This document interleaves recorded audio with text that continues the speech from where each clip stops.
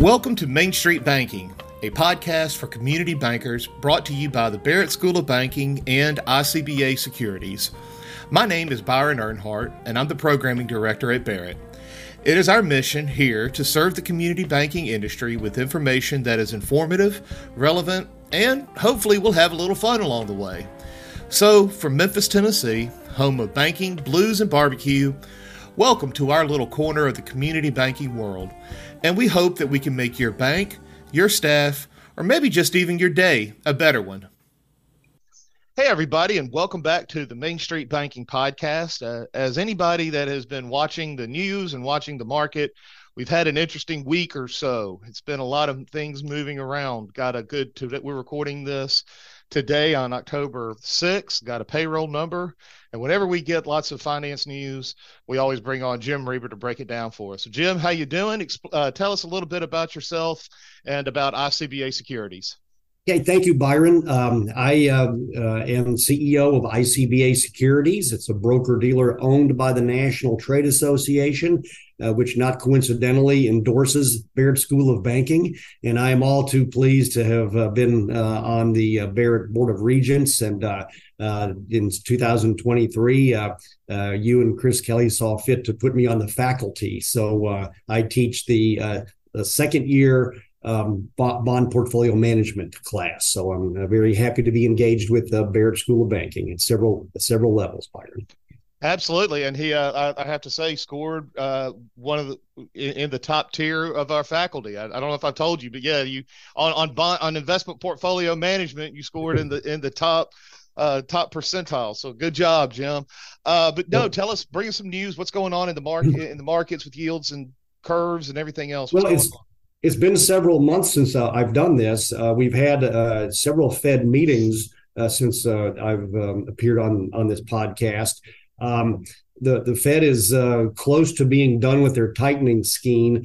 This morning, there was an enormous payroll growth number. 336,000 new jobs were added. That was double what was expected.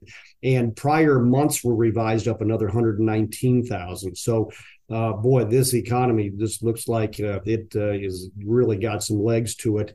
A couple other things that were positive is that the unemployment rate stayed put at 3.8, even though there were a lot more jobs added because the labor force participation rate sort of ran in place. But there's more people working, but more people in the labor pool, which is why the unemployment rate stayed at 3.8.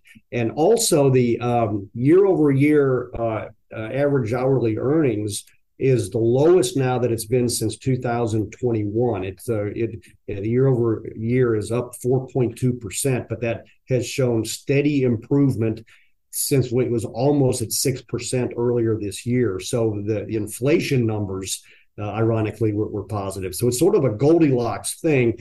The bond market has sold off. It wasn't expecting these numbers as robust as they are. So the dialogue has begun again. Is the Fed going to tighten in 2023?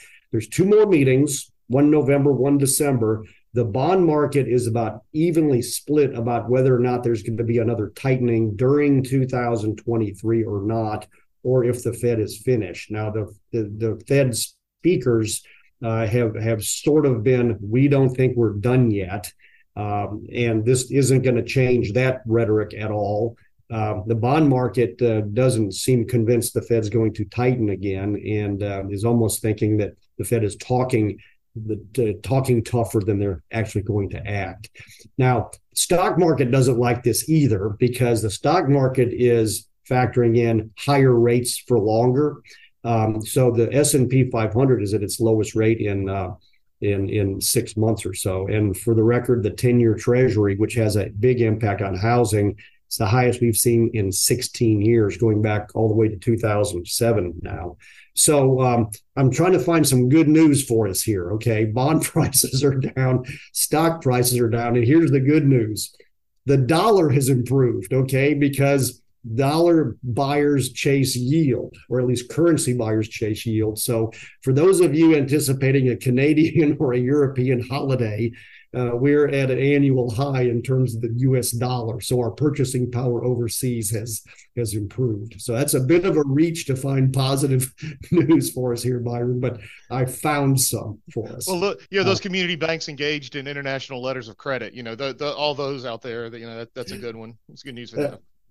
So, bank earnings are still pretty good. Margins are squeezed some, but remember that at the start of when the Fed began tightening in 2022, margins widened out.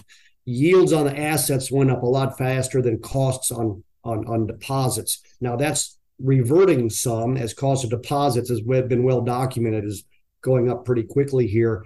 But still, the margins pre-Fed tightening are still wider than they were in 2021 and 2020. Credit quality remains terrific.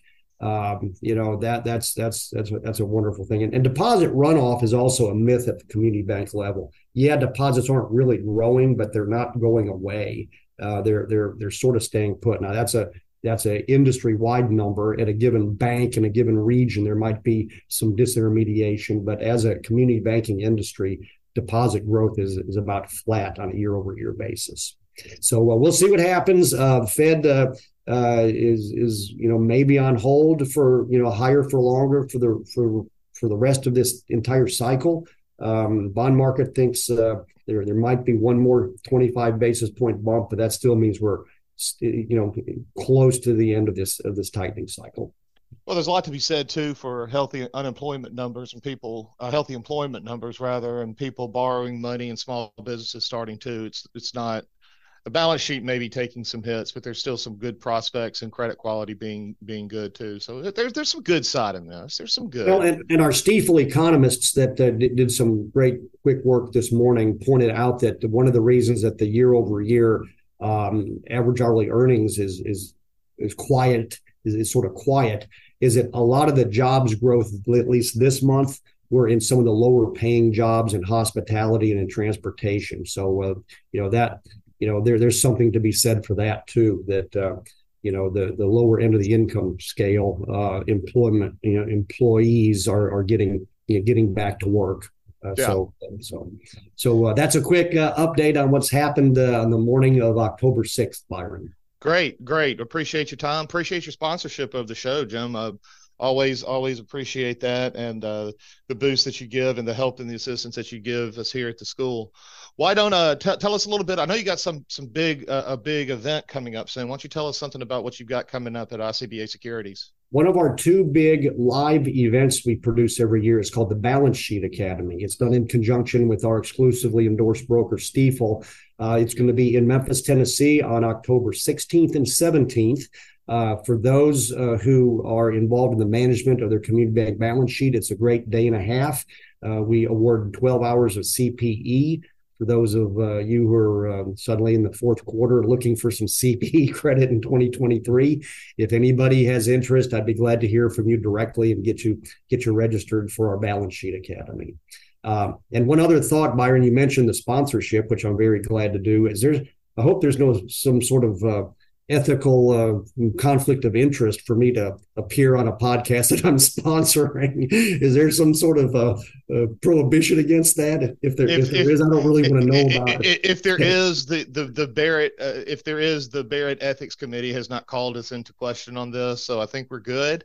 Okay. But no, I mean, it's, the sponsorship and then your expertise is what we're looking for on this. I can't think of anybody else I'd rather get this information out to when there's so many moving pieces and questions out there. If there is a problem, I don't want to know about it. I don't want to know about it. I'll put it in file 13. Okay. Right. Jim, appreciate your time, buddy. Thanks a lot. Always a pleasure. Well, that wraps up our episode for today. Thank you for listening. If you haven't already, go ahead and subscribe to the podcast so you won't miss out on the latest episode. We'd also appreciate a 5-star rating as well, as that will help get the content out to more listeners. We appreciate ICBA Securities for their sponsorship, and if you would like to know more about quality investment products, services, and education at competitive prices, check out their website at icbasecurities.com. And finally, if you don't follow Barrett on our social media platforms, be sure to check us out on LinkedIn, Twitter, and Facebook to stay up to date with all the cool new things that we've got coming up. And as always, from Memphis, Tennessee, the home of banking, blues, and barbecue, thanks again for tuning in, and we hope you have a great day.